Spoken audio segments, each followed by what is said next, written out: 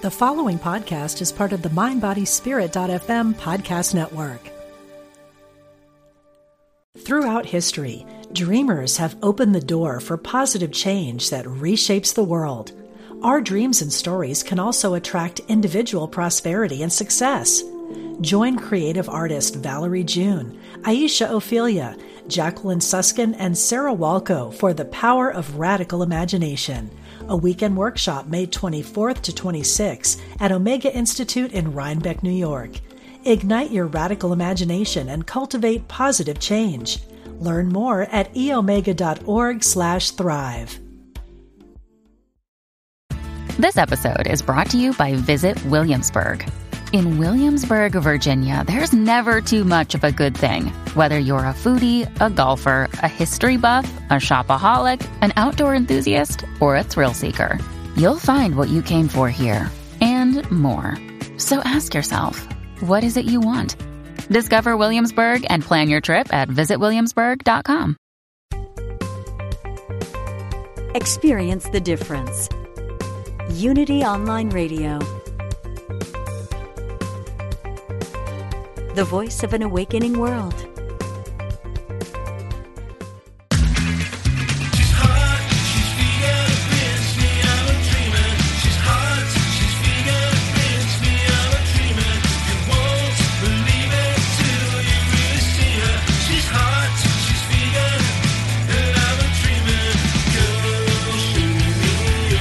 Learn how to eat better, get healthy, and help animals. Welcome to Main Street Vegan with your host, Victoria Moran.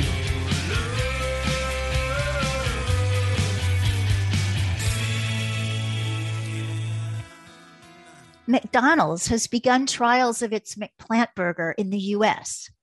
Saint Laurent is going fur-free in 2022. Grocery sales of plant-based foods that directly replace animal products have grown 27% in the past year to $7 billion in the United States alone. Veganism is searched on Google 4 times more often than vegetarianism. There are an estimated 79 million vegans on Earth, and each one of us saves around 30 animals per month. The world is changing because we're changing it.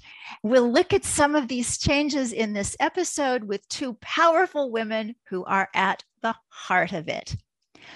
Welcome, everyone, to the Main Street Vegan Podcast. I am your host, Victoria Moran, coming to you from New York City via Unity Online Radio that is located just outside Kansas City, Missouri. And my guests today are going to be joining us from Ireland and from Australia. Ours is a global movement, to be sure. After the break, we'll talk with returning guest Claire Smith, whose latest project is Beyond Cruelty. And in segment 1, we'll be looking at vegan interior design and Vegan Interior Design Week going on right now with award-winning interior architect Aline Dürr. Now, let me tell you a little bit about Aline. She is a thought leader, author, and voice for the voiceless. Born in Berlin, after moving to Sydney in 2011, she started her own interior design studio while also working for different bespoke interior architecture companies, mainly in commercial interior design. After turning vegan 4 years ago, she rebranded her interior design studio to Vegan Interior Design and created an educational platform teaching international interior design students and established interior design businesses how to include a fast-growing, conscious, and vegan market into their customer base and widen their skill set by specifying cruelty-free materials and finishes. And now it is all that's a tough word. It has all culminated in Vegan Interior Design Week, happening this first week of November 2021. Welcome, Aline. Thank you very much. Well, it's wonderful to have you on. I love how you open the door that says vegan and you walk in and there are all of these surprising things behind it, interior design being one of those. So why is it important? Well, it's just like vegan food and fashion. to start with, for me personally, it's to save as many possible from unnecessary torture and death. But it's important because it keeps animal products out of our homes. So for people that are already vegan, we don't want any animal products around us, right? Or we don't want any products that have used or tortured an animal. So knowing as a vegan interior designer that it's not just fur and leather and wool, but that animal products are hiding in a lot of other products, which a lot of people don't actually realize. It's important because we want to keep those out of our homes or offices or spaces if we can.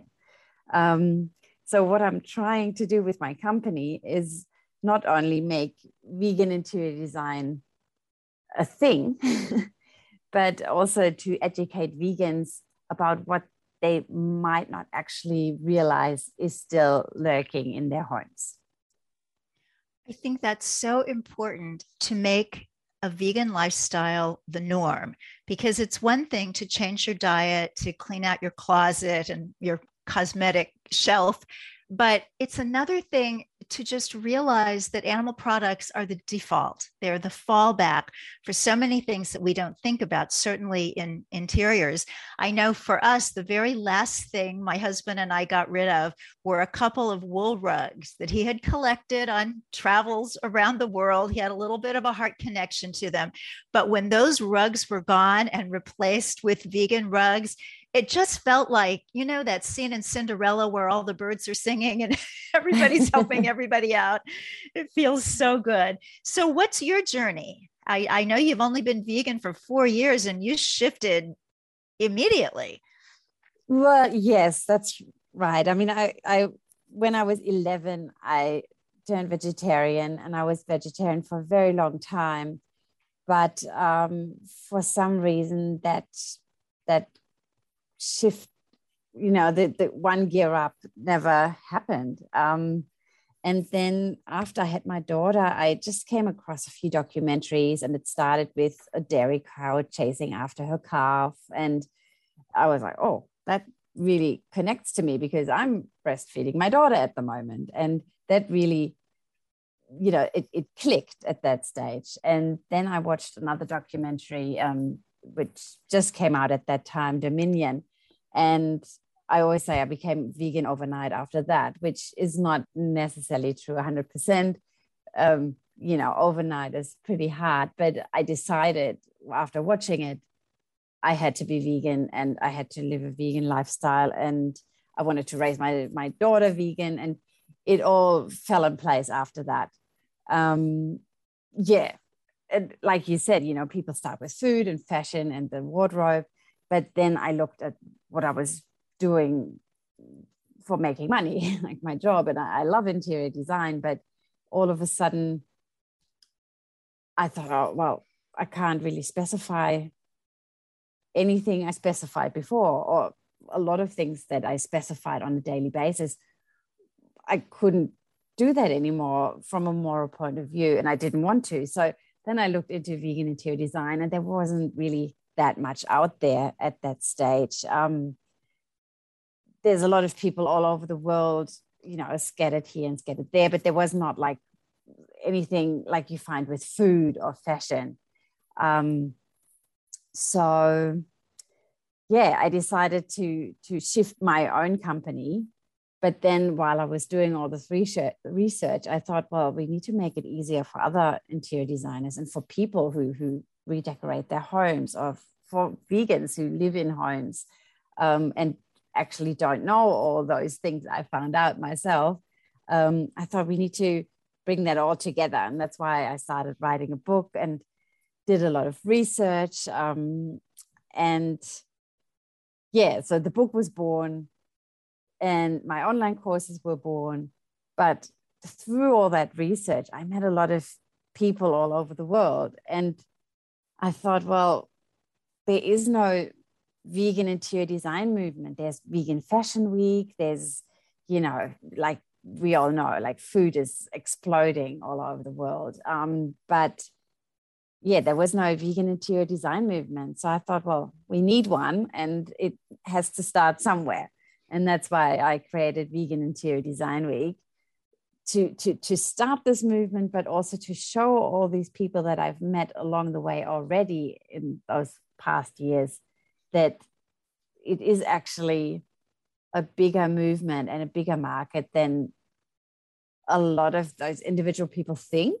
Because I came across a lot of people who thought they were the only vegan interior designer in their country or, in their area. And I said, well, actually, there's another two of you, and you should connect.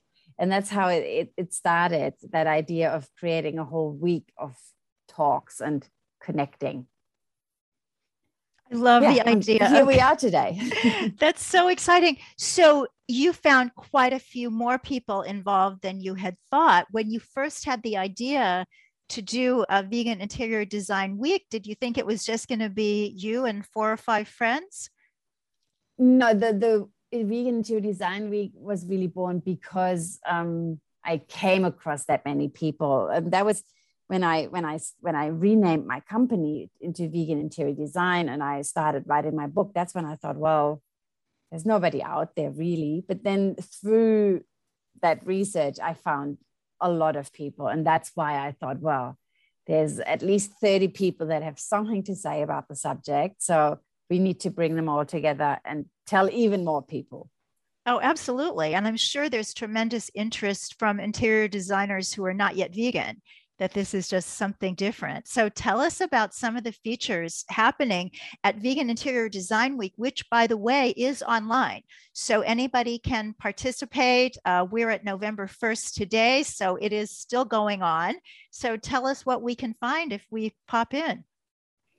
So we have a different program every day, but it's structured in the same way. So we have 30 international speakers, and there's about 4 to 5 talks every day. So you may have missed the first ones, but there's still plenty more to come. And we've got 4 very interesting panel discussions about different subjects. One subject is change, and, change in the world with veganism, but also change in our interior design industry. We've got a panel discussion about communication, how to communicate your moral values to clients and to non-vegans without, alienating them. We've got, we have 2 other panel discussions. One is, I can't think of them right now. There's so much going on at the moment with these talks. Oh, that's exciting. So we've got where do we find the information? What's the URL? I know your website is veganinteriordesign.com. So that's can we correct. go there for info? Yes. And then all the information about Vegan Interior Design Week can be found on the website at the same name, Vegan Interior Design Week. And that will guide you to a link to Beyond Animal's conference platform, because I'm actually working with Beyond Animal to host that. Well, isn't that interesting? I know, and I thought that was a very interesting coincidence. It's a funny thing, Eileen. I have been doing this radio show podcast since June of 2012, and there so often is an interesting synchronicity between my segment 1 person and my segment 2 person who usually don't know each other or don't seem to have anything to do with each other, but very, very often, just like you've said. So Claire is coming on after the break. And I was desperately looking for a platform to host this conference on, because it's a first time event. Nobody, like the bigger companies, they didn't have much trust, or I couldn't really prove to them that this is a big thing that they should support. So I was struggling with funding for using one of the more expensive platforms. And then I was on a vegan women networking session, and Claire was there, and she said, "Oh, you should just do it on our platform." And, that's how that all came about. So, yeah. Now, was that He vegan? was actually very influential, maybe without knowing, actually. Wow.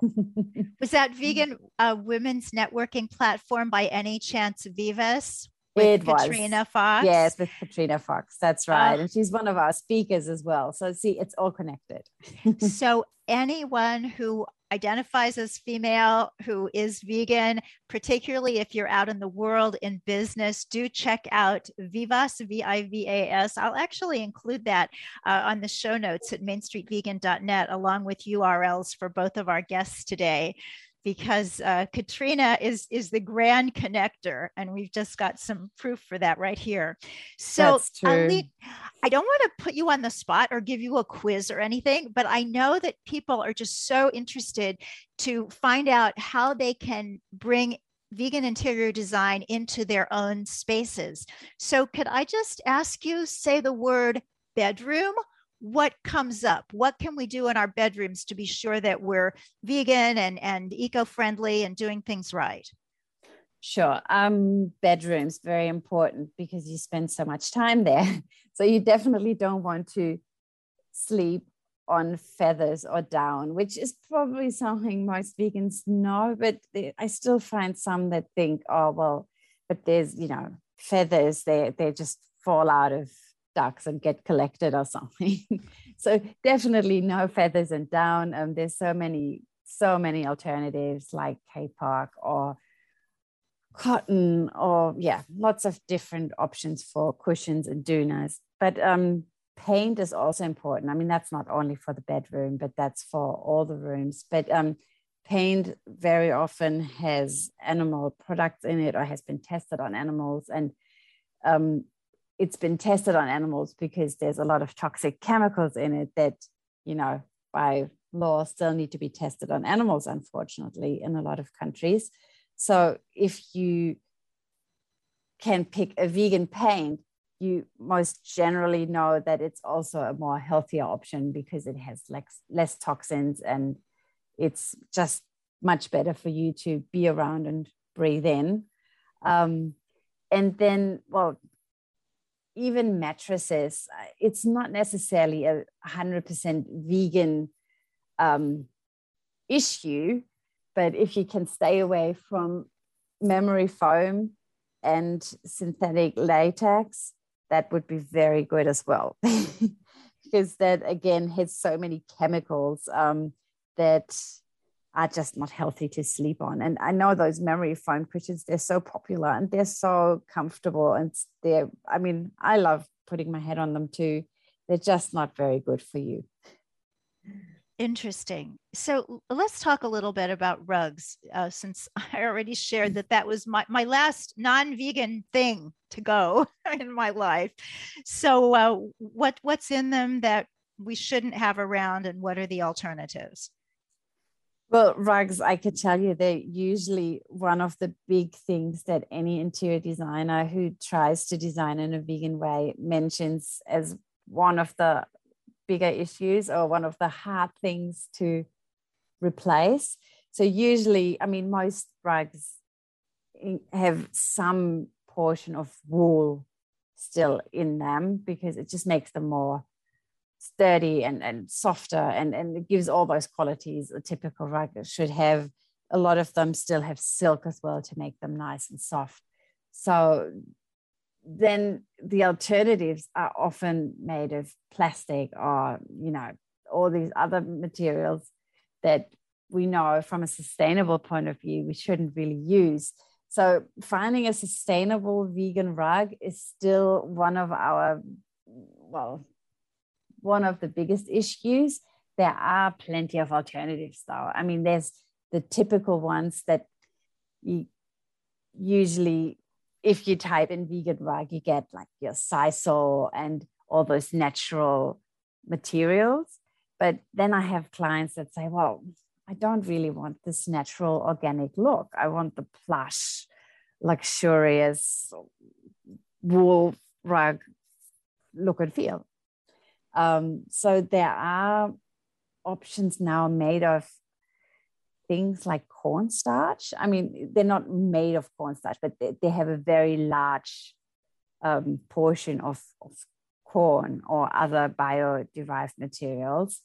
And I feel they're still developing. So I don't have the one go-to option myself, but there are a lot of rugs and materials out there now that are made from plants, or at least a portion, and recycled plastics. So I feel, sometimes you just need to do as good as you can, because perfection is not really 100% possible in vegan interior design yet. Yes. We're catching up with the food and fashion movement, but it's still not there in all areas. Right. And I certainly feel that we never want the perfect to interfere with the good. And something that one already has, the rug is on your floor, it's been there forever, the boots you've been wearing 15 years, that's not harming an animal today. That's over, that's done with. So it's going forward. We want to make vegan choices and sustainable choices. Just, we can't be responsible for what we did before we knew. But in Absolutely. case we have some listeners who are new to veganism, could you just explain the problems with both wool and silk? Because I think those surprise a lot of people. They seem very innocent until you know that they're not. That's true. Like wool is one I discuss so many times, because people think, well, sheep need to be shorn anyway. And, it's just like a haircut. The problem is, it starts with how the sheep are actually raised and genetically manipulated to make more wool. Like they're genetically manipulated to have extra folds of skin so that more wool fits on it, so you can harvest more wool. That alone for me is already like a crazy thought. But the problem then is a lot of these sheep, especially here in Australia, they can't actually deal with all this wool and the Australian weather, the heat. So a lot of them die from heat stroke. Then the shearing, which is one of the biggest issues. The shearing is a really cruel activity, actually. People think, well, it's this romantic thought, those big Australian farm boys in the shearing sheds, and they I don't know, here in Australia, it's this heroic profession in a way, because it's so traditional and, I don't know, romanticized in a way, but it's actually really, really cruel. The sheep get hurt, they get cut, they get ears cut off, because it's all about time. They don't get paid per hour. They just, they get paid by volume. So there's no real concern for animal welfare. And if they're hurt, they're left bleeding. They often have gaping wounds. They're really frightened, because sheep are very shy animals. So this whole process is really cruel for them, which a lot of people, I think, just don't imagine. And there's other problems with wool in terms of health as well. It collects dust. Dust mites collect in it. So it's not actually too healthy to have it around, especially around kids, which with all these marketing campaigns about sustainable wool and sustainable products, you think it's the opposite. You think it's wool is a nice natural product to have around, but it's not actually that healthy for anyone. Again, like I agree with you, if you already have it in your house, keep it until it falls apart or until you want a new product. But if you don't have to buy wool, there's plenty of alternatives. And silk, it's the same. It's often marketed as a very natural product, and the moths are not the silkworms that then turn into moths. They're not harmed by the process, but fact is they actually the moth spins a cocoon, which is the silk, and it's more beneficial, or it's better to boil these cocoons before the actual larva in there becomes a moth, because you get more silk out of it, or less damage to the silk thread. So a lot of these little worms are boiled to death in their cocoons before they even hatch into a moth, which then people say, well, it's just a worm, they don't have feelings. But I think that can be argued, and there's actually scientific studies that worms have some sort of feelings and brains. Yes. And someone said to me many years ago, no one knows what life is. If you can't make it, don't take it. That's correct. So made a lot of sense. Yes. So, there's always, and then there's pea silk, where they say they let the moth leave. But I find any animal that's exploited for being itself, and for, creating a cocoon for their babies, and for making wool to protect themselves, it just shouldn't be used from a moral point of view. But even, from an ethical point of view, if you think of all the pain that's involved, I think it's just very obvious that it's not the best choice. Oh, what a beautiful phrase, exploited for being itself. That's really the essence of veganism. We don't want to exploit anybody for being himself or herself, whether we're talking food, clothing, or interiors. So thank you so much for everything that you're doing out there. So listeners, if you're listening the first week of November 21, you can still get in on Vegan Interior Design Week. Check that out at Eileen's site, veganinteriordesign.com, or at veganinteriordesignweek.com.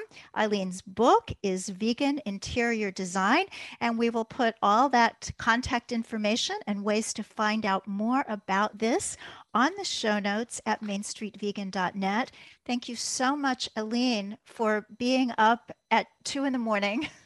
to talk with us about this really, really important topic. May you change an entire industry. Thank you. It's my pleasure. Thank you. It's just a small thing. We're changing the whole world as we go about it. One industry at a time, one heart, one mind at a time. We're going to get this thing done. And speaking of getting it done, we're going to be back right after these messages with someone who is doing lots and lots and lots, Claire Smith of Beyond Cruelty. Stay with us.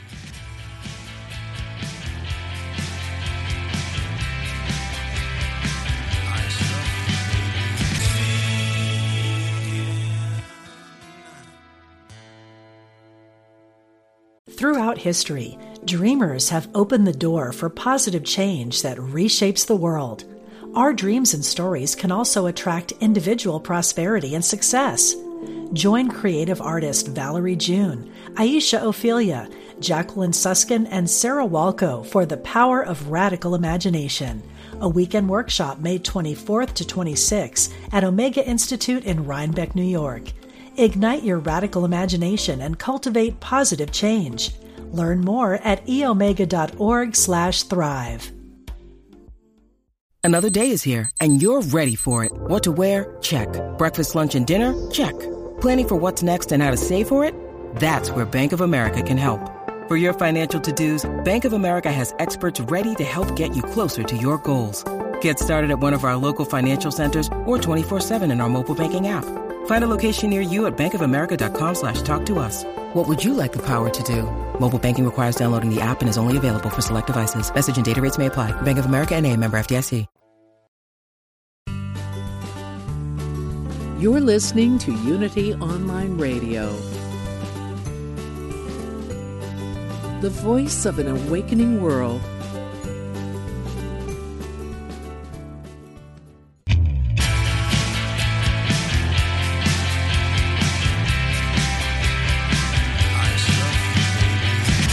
Welcome back to Main Street Vegan with your host, Victoria Moran. Welcome back, everybody.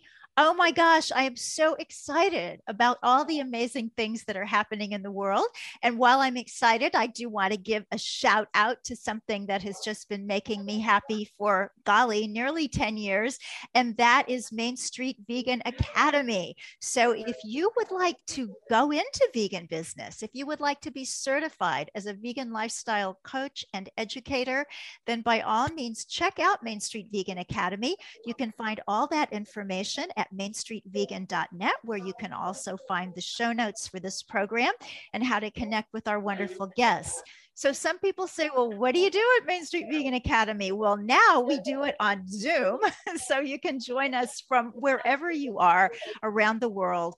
We have an incredible faculty of luminaries in medicine, dietetics, animal rights, animal law, environmentalism, vegan fashion, coaching, working with families, working with groups, public speaking. We've got it all. So do check us out, mainstreetvegan.net. Now, I am so excited to be bringing on Claire Smith. Now, she has told us that due to being stuck in traffic, she finds herself in a hotel lobby.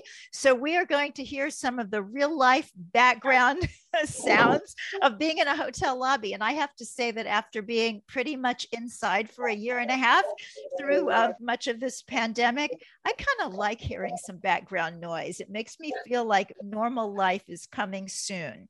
So for those of you who didn't hear Claire when she was on the show in the past or are not familiar with her work, I want to read her entire bio, because this woman seems to have a hand everywhere, and it's so inspiring. I think sometimes we think, can I do more?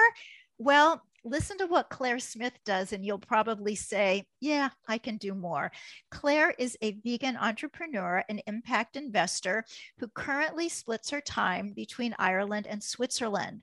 She created the humane investment platform Beyond Investing, which designs cruelty-free programs in public equity markets, undertakes venture capital investment in vegan, plant-based, and alternative protein businesses through Beyond Impact, and is co-founder of Beyond Animal, an online platform to accelerate the growth of a thriving vegan economy through networking and funding services. She is president of Beyond Cruelty Foundation, formed to campaign for zero animal exploitation and to fund safe havens for animals, whose campaign for SDG, that's Sustainable Development Goals 18, Zero Animal Exploitation, we are here to talk about today. Welcome, Claire Smith. Hi, Victoria. It's great to be with you again. Wonderful to be with you. Well, I feel like every time I hear your name, I hear there's another Beyond something that you've come up with. It's so exciting that you're able to keep all these balls in the air and do so much wonderful, wonderful work. Where do you get your energy? It's the first thing I think about when I get up, and it's the last thing I think about at night. So I just can't. I'm obsessed. What can I say? Well, it's a divine obsession, and I wish more people were similarly obsessed. So for people who are not aware of these SDGs, these Sustainable Development Goals, the UN has 17 of them, and they all look really good. There's zero hunger and responsible consumption and quality education and clean water, but you're saying they need an 18th. What's that all about? Yes, I mean, this was something that I realized as I got more into the ethical investing scene, started going to ESG, which is environmental, social and governance. That's a style of investing that is bringing in these kind of considerations. Impact investing, as I said, and started to understand how people were creating a framework around their investing. I also was going to some trade shows as well to do with obviously vegan businesses.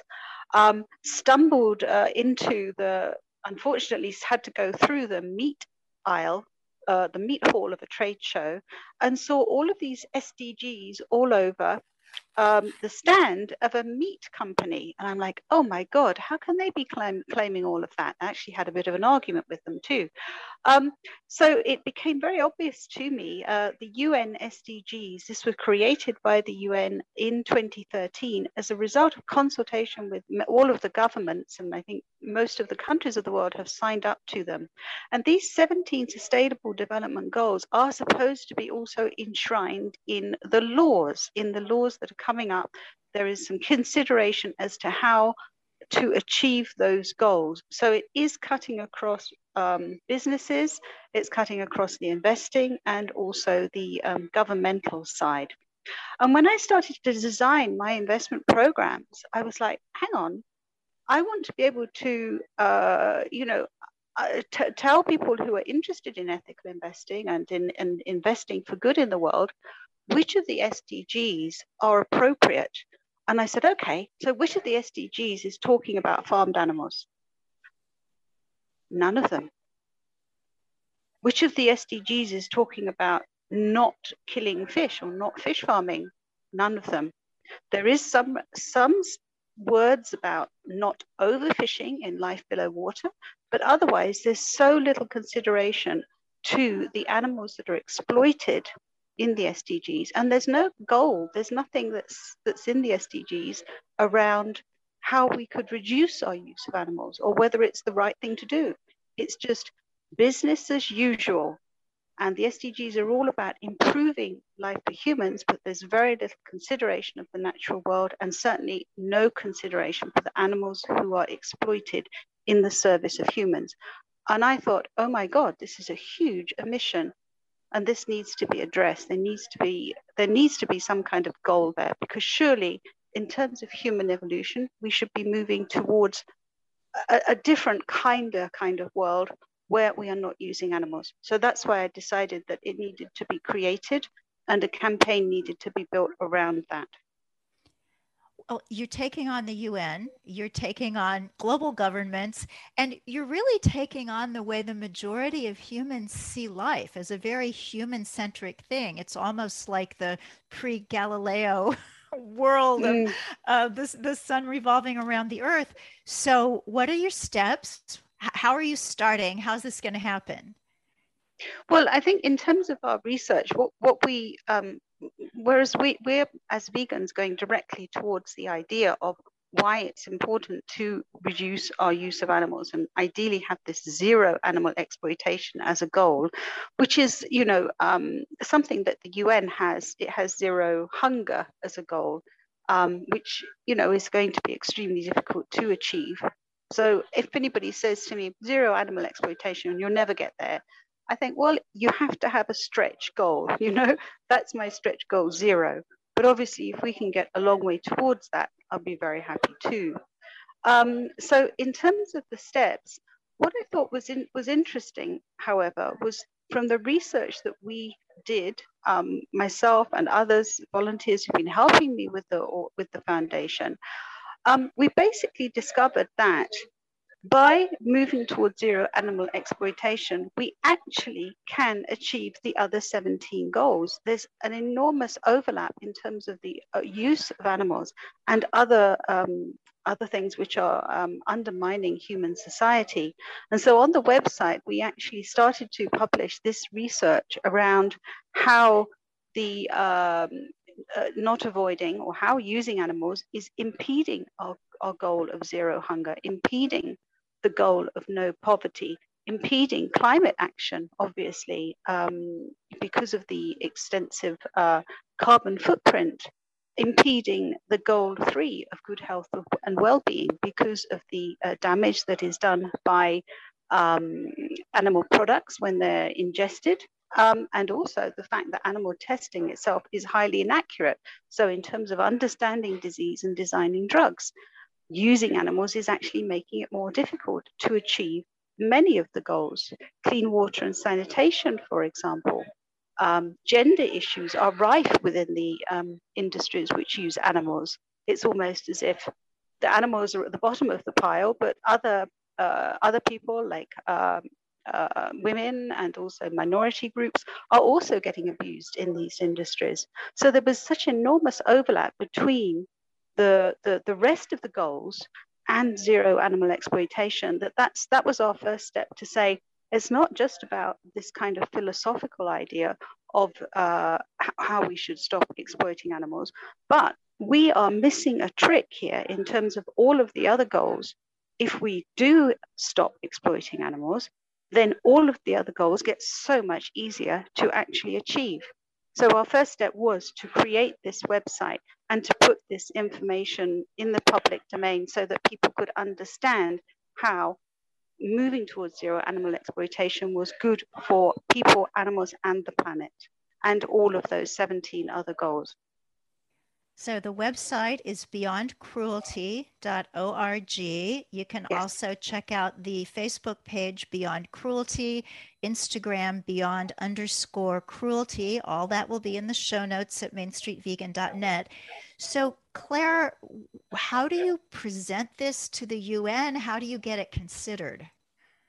Well, I think in terms of the UN, I don't think that we are going to get, an immediate reaction from them by going directly, just one foundation.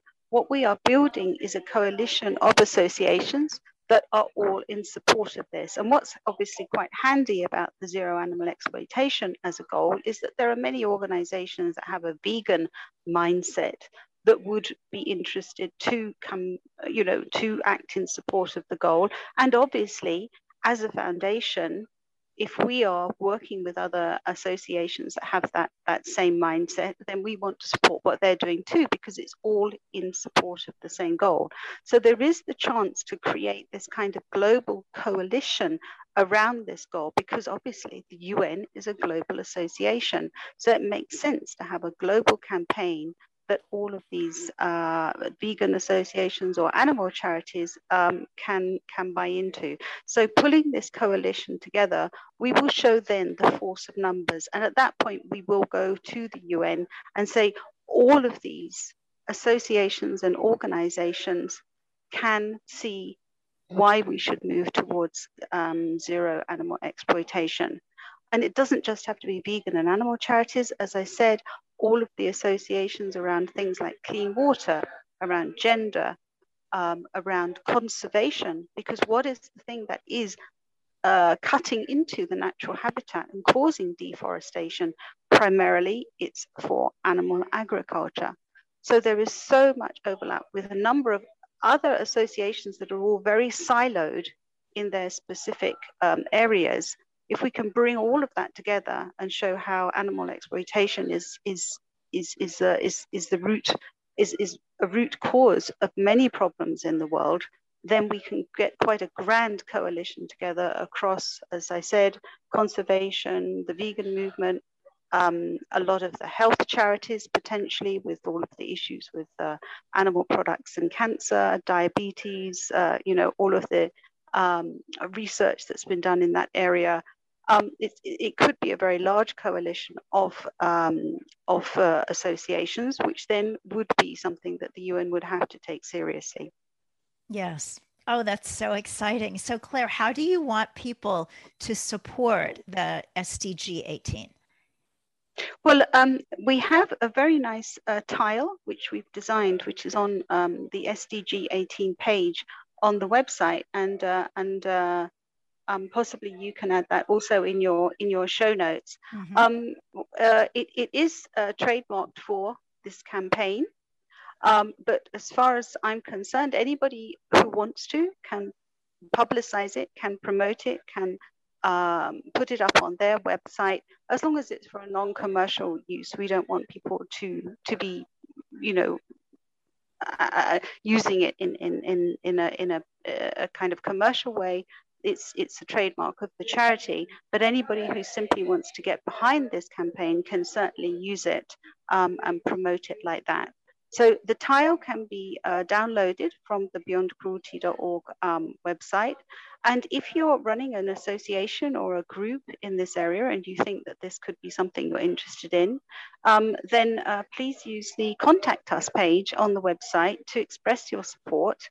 And we're building a page on the website for everybody who is pledging their support. So the coalition, in order that we can show all of the associations who are also behind this goal of zero animal exploitation. And so that's what we would like people to do. And then we will put up your logo on, and details of what you're doing on the website as well, in return for you obviously having the SDG 18 tile on your website with a link back to our foundation, in order that people can see more about what the SDG 18 zero animal exploitation goal is all about. I love the cross-pollination. The word that comes to mind is exponential. That's how we get exponential reach and exponential growth. So I know obviously that vegans are going to be very excited about this, but what are some of the more surprising kinds of groups that you have had interest from, or that you expect to have interest from? I think in terms of especially in the investing arena, on the impact investing side, quite a lot of groups really struggle to find ways to source projects in certain of the areas, like the responsible consumption and production, for example, sustainable cities and communities. And I think that there's such an overlap here with the idea of the zero animal exploitation, that they will want to get behind it, because they will be able to see that that goal is in support of some of these more difficult goals to orientate their portfolios towards. Another one that's quite difficult is things like the partnerships to achieve the goal. And so the idea of this, coalition, in terms of bringing people together around, a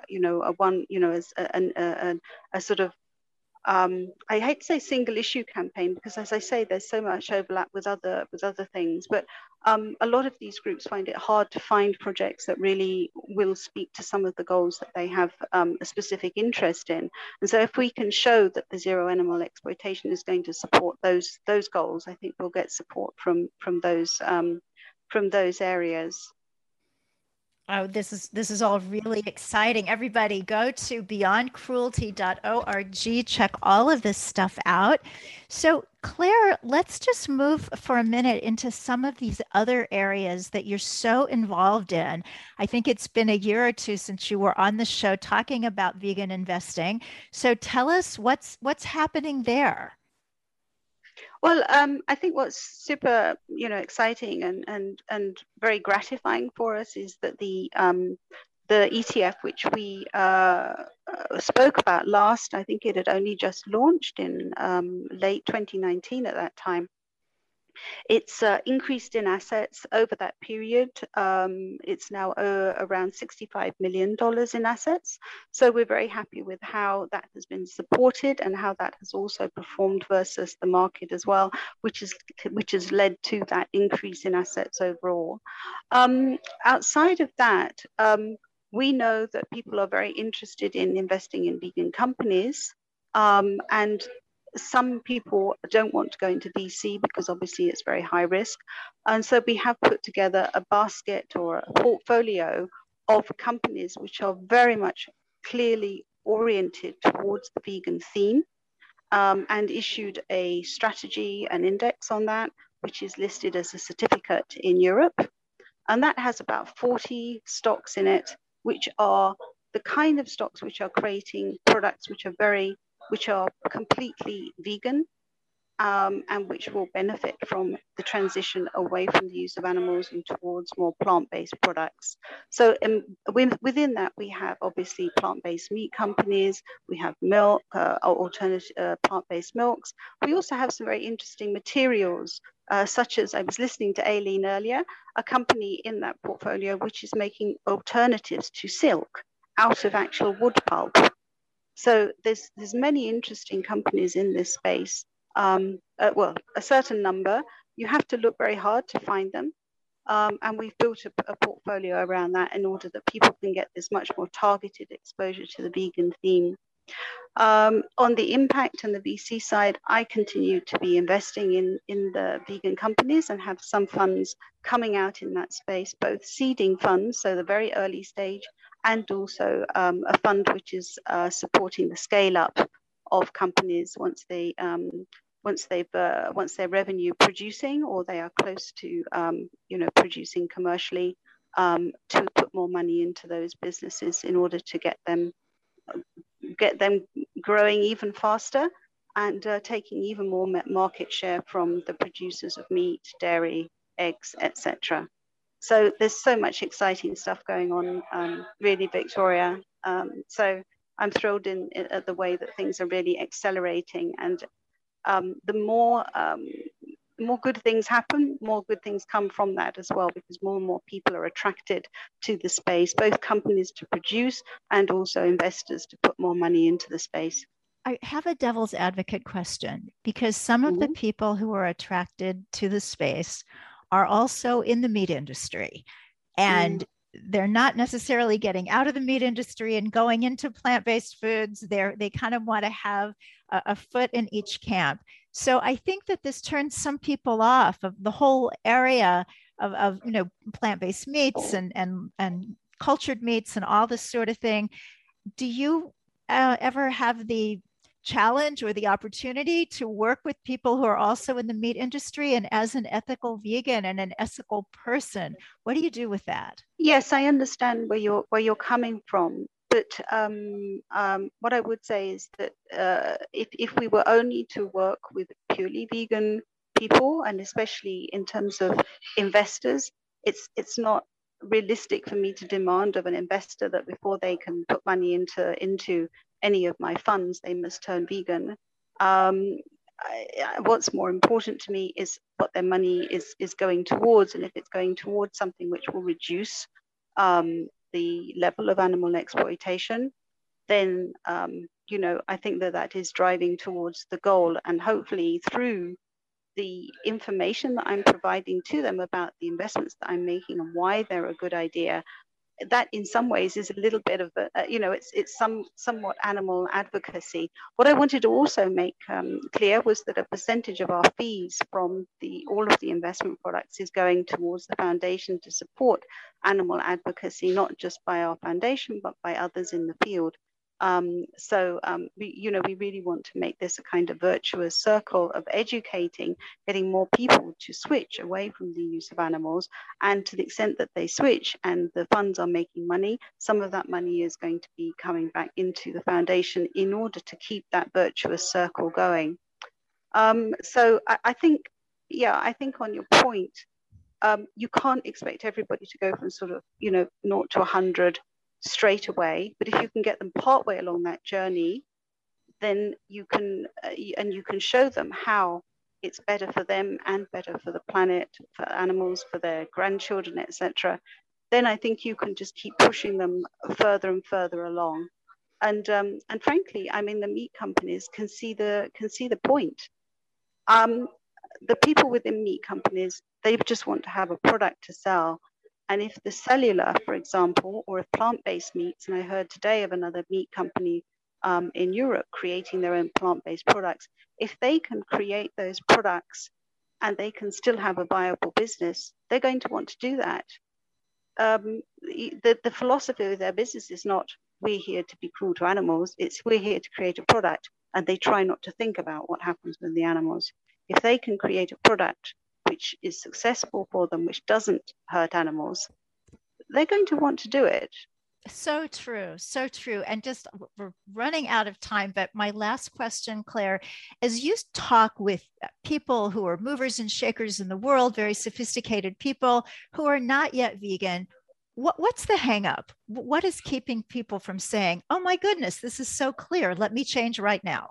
I think that there's a lot of baggage around the word vegan, which makes people not want to adopt it and to want to talk about being a reducitarian or a flexitarian. That's a very popular word here in Europe, in terms of eating less and less meat, only infrequently. I think that that's been very helpful, and it gets people on the journey. And once they're on the journey, I find that they do continue down that journey. That having been said, I do not shy away from the word vegan. It's on every single one of the products that I have, because I think that it's important for us to reclaim that word and to be able to use it in a way that is positive. And fortunately, what I have been seeing even in the last months is that more people are using vegan that have been shying away from it, because it does literally define what we are.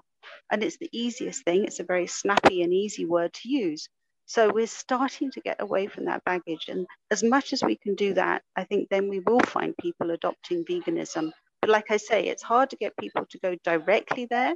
But if we can get the part of the way, and we can get a slightly kind of better feel around the word vegan as not being some kind of weird cult, then I think we will get people to use the word vegan and to feel a lot more comfortable about describing themselves as vegan. Oh, that makes so much sense. You know what, Claire, even if it were a weird cult, if you were in it, I would want to join. Thank you for all the wonderful things that you're doing in the world. I am in awe and just honored that you took the time to be on the program.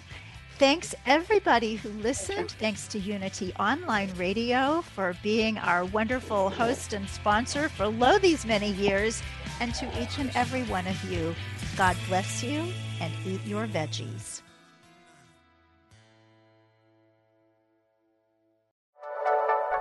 Thank you for listening. This is Unity Online Radio, the voice of an awakening world.